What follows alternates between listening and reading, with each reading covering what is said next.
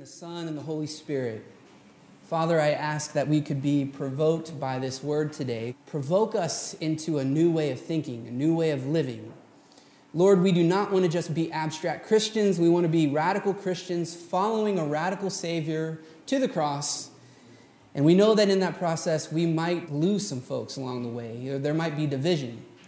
But God, I know that in your healing hand, that whenever you prune something and divide something, it's ultimately for more growth. So I pray that the division that we experience from this word would be something that would bring growth and health to all of us. In Jesus' name, and everybody said, amen. All right, here we go. I've preached a couple of sermons, and a lot of times people come back later and they say, you remember that sermon you preached? And half of the time, I don't remember them, but I'm glad that other people do. And usually the title is what they remember. So I preached a sermon a while ago called Rich Wounds or Beautiful Wounds. And I preached a sermon called Somebody Say Something. And this one, I think, I hope, I pray, is going to be one that is remembered. And I'm going to call it Which Jesus? If there was ever a sermon that had my soul really labor over, it was this one. It is this one. So over here to the right, you can see your left, my right. You can see this very pruned palm tree. We do not have a green thumb. This was in our office for a few weeks, and it started to die right away. So Diana put it outside because the leaves were all brown and it was looking very bad. And she put it outside, and there's a lovely, wonderful lady who takes care of all the plants here on the grounds. I don't know who I forget her name. She's wonderful, though. And she definitely has a green thumb. And as soon as we put this palm tree out there, we came back the next day, and all the leaves were chopped. And I thought, wow, she doesn't like us. Like, this is I almost took it as an insult. But what I didn't know is that she's saving this plant. Because so often the division that is given to a plant is the very thing that will save it in the end. Use that as a metaphor. We're going to come back to it later, okay? That there's a healing in division. There's a healing in the cutting. Jesus tells his apostles here who commit themselves to following Jesus, he says this: you should be prepared for three things: rejection, persecution, and then he also adds this into the mix. He says, be prepared for division.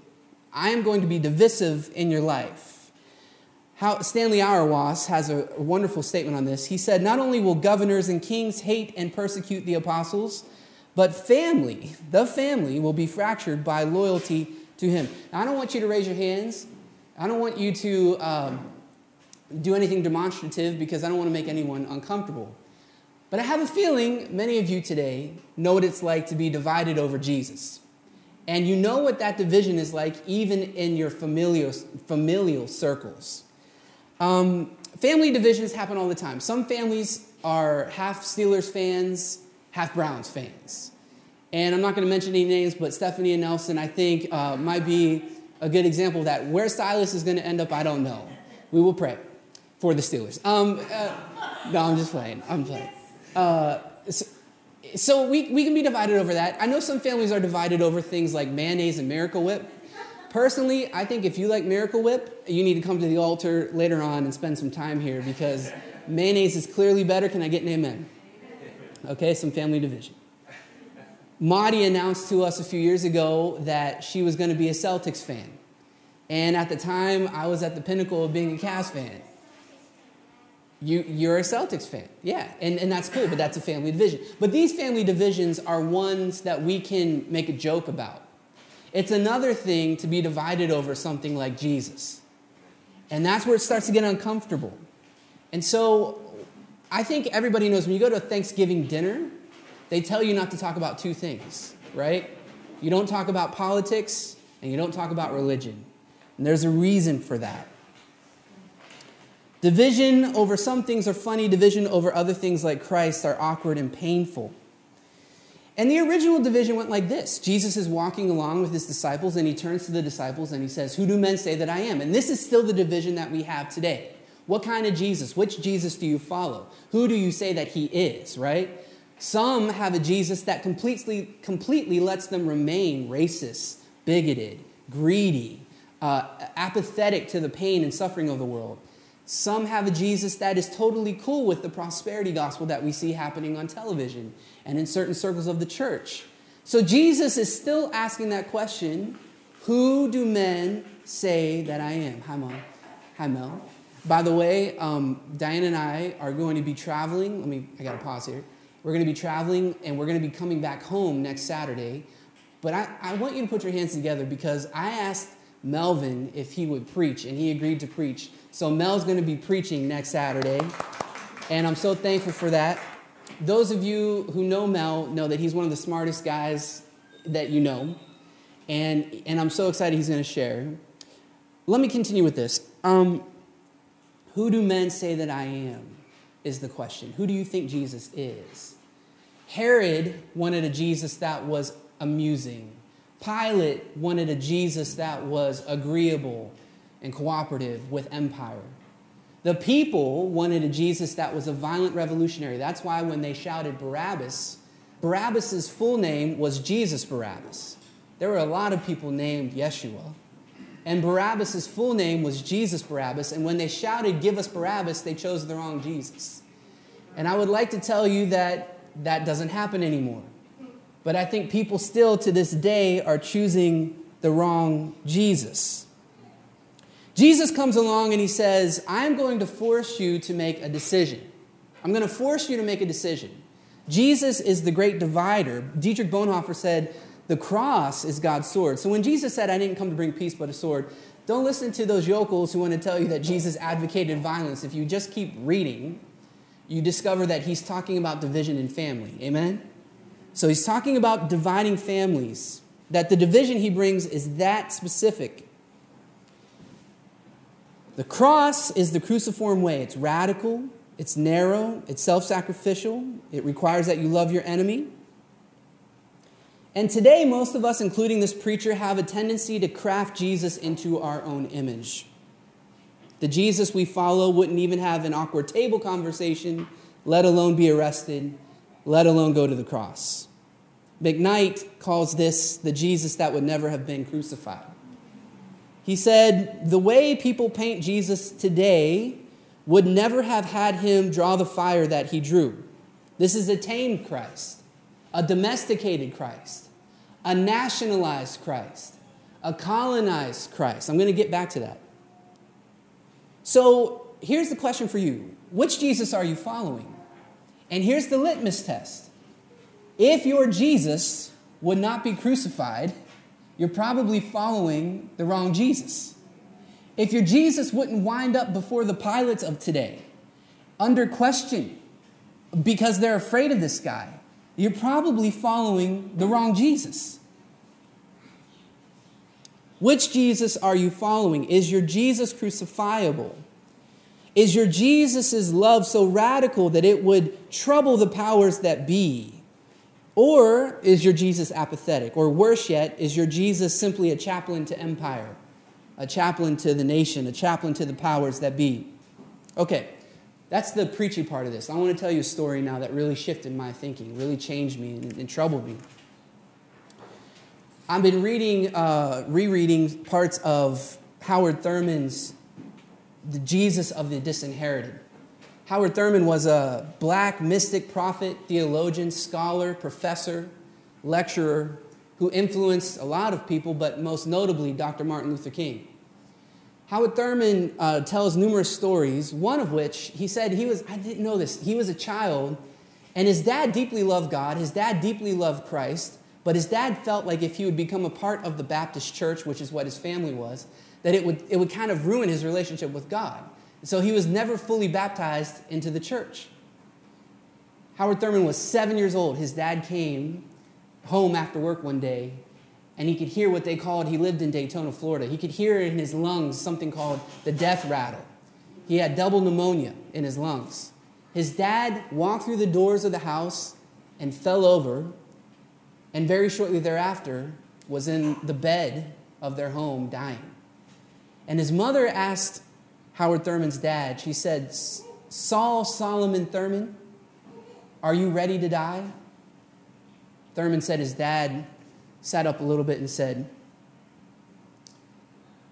I have been a man in this world all of my life, I'm not afraid of dying. And he passed away.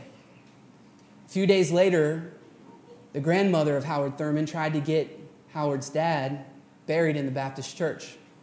And the preacher looked at both Howard Thurman's mother and grandmother and said, that man is not going to be buried in this church. He was not a part of the Baptist church. I'm not burying him.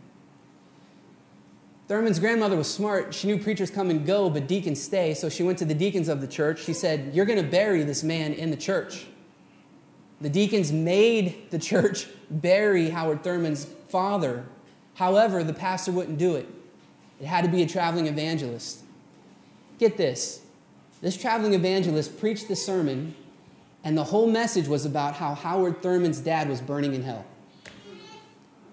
So here's a 7-year-old sitting in a pew, weeping over his father, while an evangelist tells the whole church that his daddy's burning in hell right now. He capitalized on the moment. And Howard Thurman began to weep. He starts crying, and he looks up at his mom, and he kept saying over and over again, this is from Thurman's own testimony. He looked at his mom, and he said, Mama, this man doesn't know Dada. This man doesn't know Dada. He's crying. Howard said that from that day on, he said, if I ever grew up to be a man, I knew I would have nothing to do with the Christ of that church. Essentially, here's what happened. This was the gift that horrible evangelist and pastor gave Howard. They showed him the wrong Jesus. And whenever you're shown the wrong Jesus, there's a good chance something's going to light inside of you that's going to try to find out who the real Jesus is. Let me fast forward a little bit. 1926, Howard Thurman is now a college student, seminarian. A few years later, he finds himself, I'm talking like 15 years later, 20 years later, he finds himself teaching in some of the greatest lecture halls in the country. And a part of that is he's sent as a delegate to a nation called Ceylon.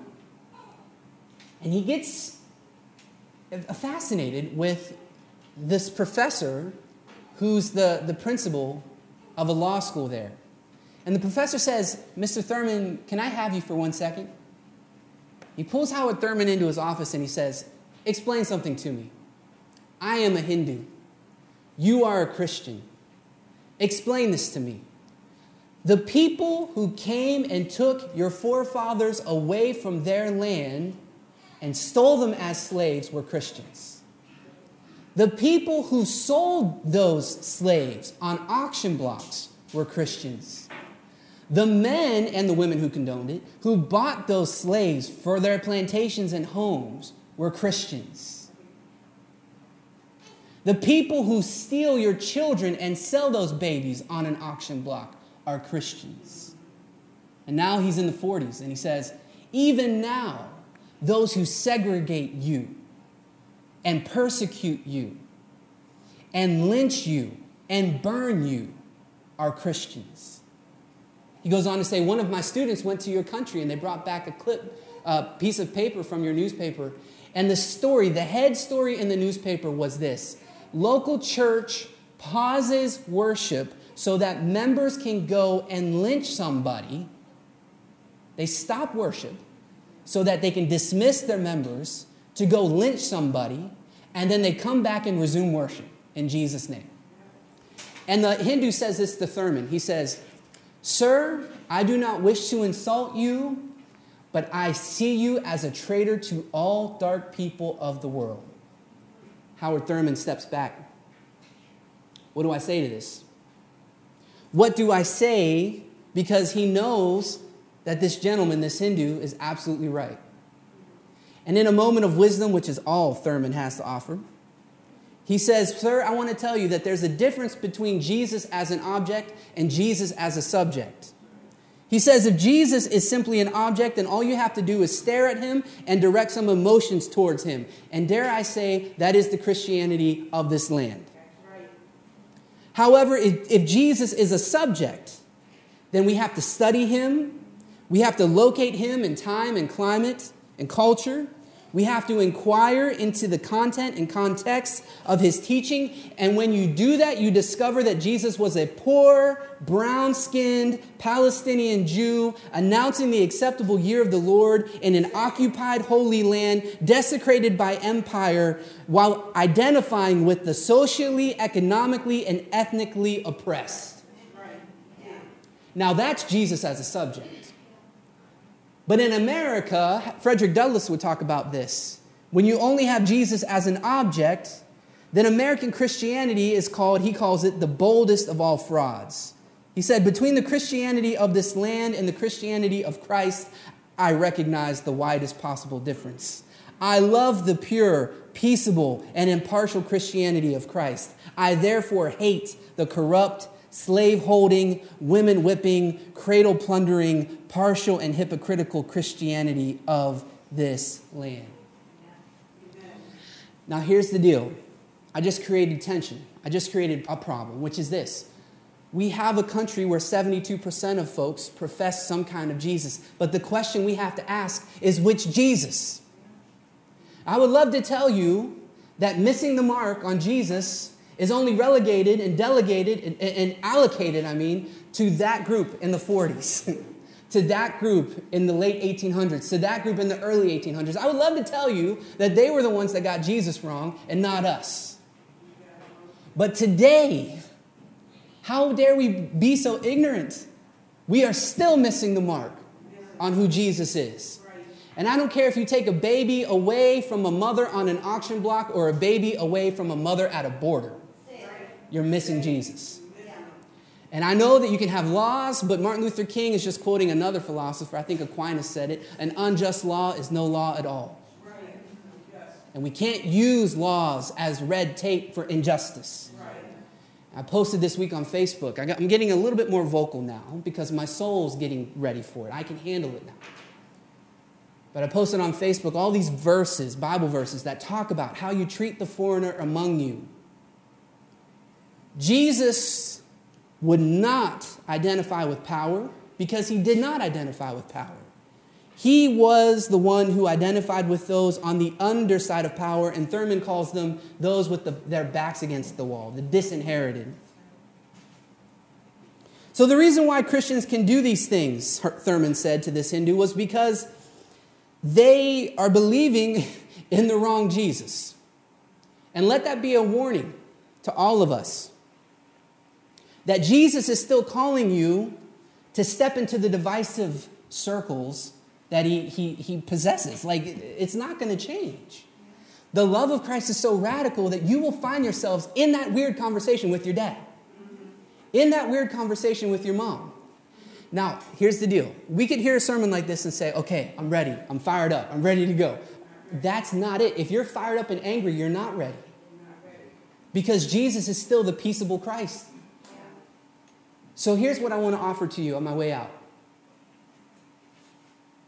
Make sure that when you step into the divisive nature of Christ and you're rightly dividing things, faithfully, hopefully, as best as you can, make sure you do it with the loving hand of the vine pruner. Make sure you do it. You can be kind and cut at the same time. And that's an art form. A lot of people just want to cut. But you can be kind and cut at the same time. Now, there are going to be some folks that no matter how kind you are, they're just going to pay attention to the cut. And they're going to say, how dare you cut my palm? I love that palm. That was my palm. It was dying and dirty and had mites all over it, but that was mine. But the loving hand of the vine dresser, right, working through you, can sit down at a table and say, what would Jesus do?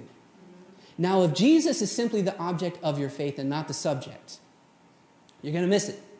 I follow this Instagram account called Preachers and Sneakers, and there was a well-known praise and worship church, and this is by no means throwing shade in their direction, only in what I saw. And there's a well-known praise and worship leader. She's like the Darlene Check of that church, right? And she's wearing a $500 Gucci belt with a buckle this big, while her arms are extended wide open, right? So here she is with Gucci. The reason why she can do this, while in California, you see the most outrageous poverty The reason why she can do this is because Jesus is the object of her faith and not the subject. If she would ever let Jesus become the subject of her faith, she would quickly realize that this poor, brown, Palestinian, oppressed Jew living on the underside of power is always there for the least of these. Just read Matthew 25, right? But because he's simply an object, she doesn't have to hold him in any context. All she has to do is stare and direct some emotion at him. Church, we got to do something about this. We have to do something about this. People are dying. The psychological trauma that's happening to children right now in this country is outrageous. Now, I know, here's why preachers don't preach this, because you lose some folks. And when you lose some folks, you lose money. So job security is on the line. So nobody speaks up. But I got 2 children, and I want them to know that their daddy cared enough, hopefully, about poor people, that when it was his time, I don't want to be one of those preachers who lived in 1968 and didn't say anything, just living in this veil of silence. I want to be the one who is willing to be on that chopping block following the divisive Christ. It's not a political issue. It's only a political issue if that's your primary lens. If politics isn't your primary lens, then the church and Christ is your lens. And it's not about being political, it's about being faithful.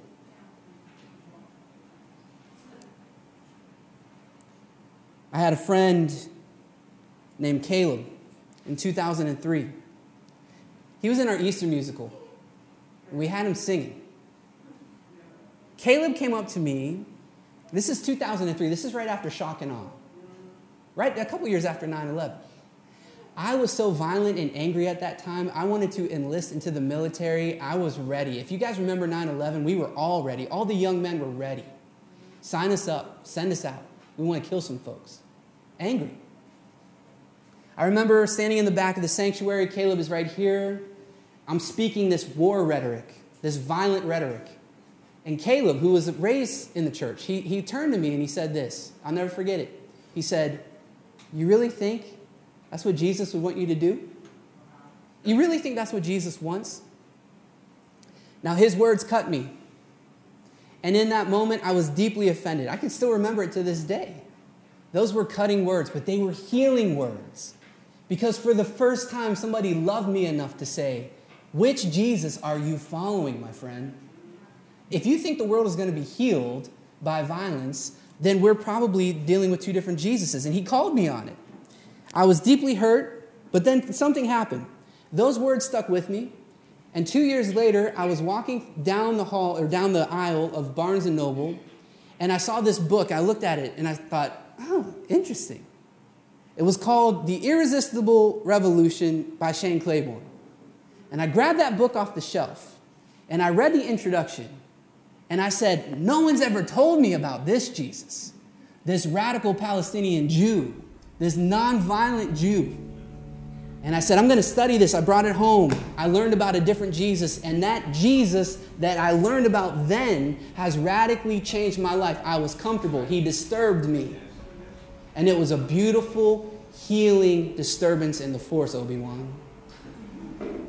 Let your life be like that plant. You're going to hear me preach things that you absolutely do not agree with. You're going to hear other preachers preach things that you are going to absolutely not agree with. But if they point you in the direction of Jesus as the subject of your faith, giving context and history and background so that you can know which Jesus you are following, they're doing the Lord's work. Let it be so. Let it be so. Well, the good part about the Sacred Commons is I don't think I'm going to get fired from that one. Maybe. Be kind. And I wrote this down as my ending thought. Be kind because you were that person. So when you're sitting at the table with the person who's following the Jesus you used to follow, be kind. And in your kindness, wield the blade well. And all God's people can say, Amen. Thank you for listening to the Sacred Commons podcast. You can find out more about us at our website, thesacredcommons.com. If you feel connected to this ministry in any way, we appreciate your support. We appreciate your partnership. It helps us continue to do this work in the city of Youngstown, where we are happy to be launching a new church plant. Finally, why don't you come and join us for a service? 323 Wick Avenue at the beautiful St. John's Episcopal Church. We meet in the chapel. Come and worship with us. We'd love to see you there. Now may the Lord bless you and keep you. The Lord make his face shine on you and be gracious to you. The Lord turn his face toward you and give you peace.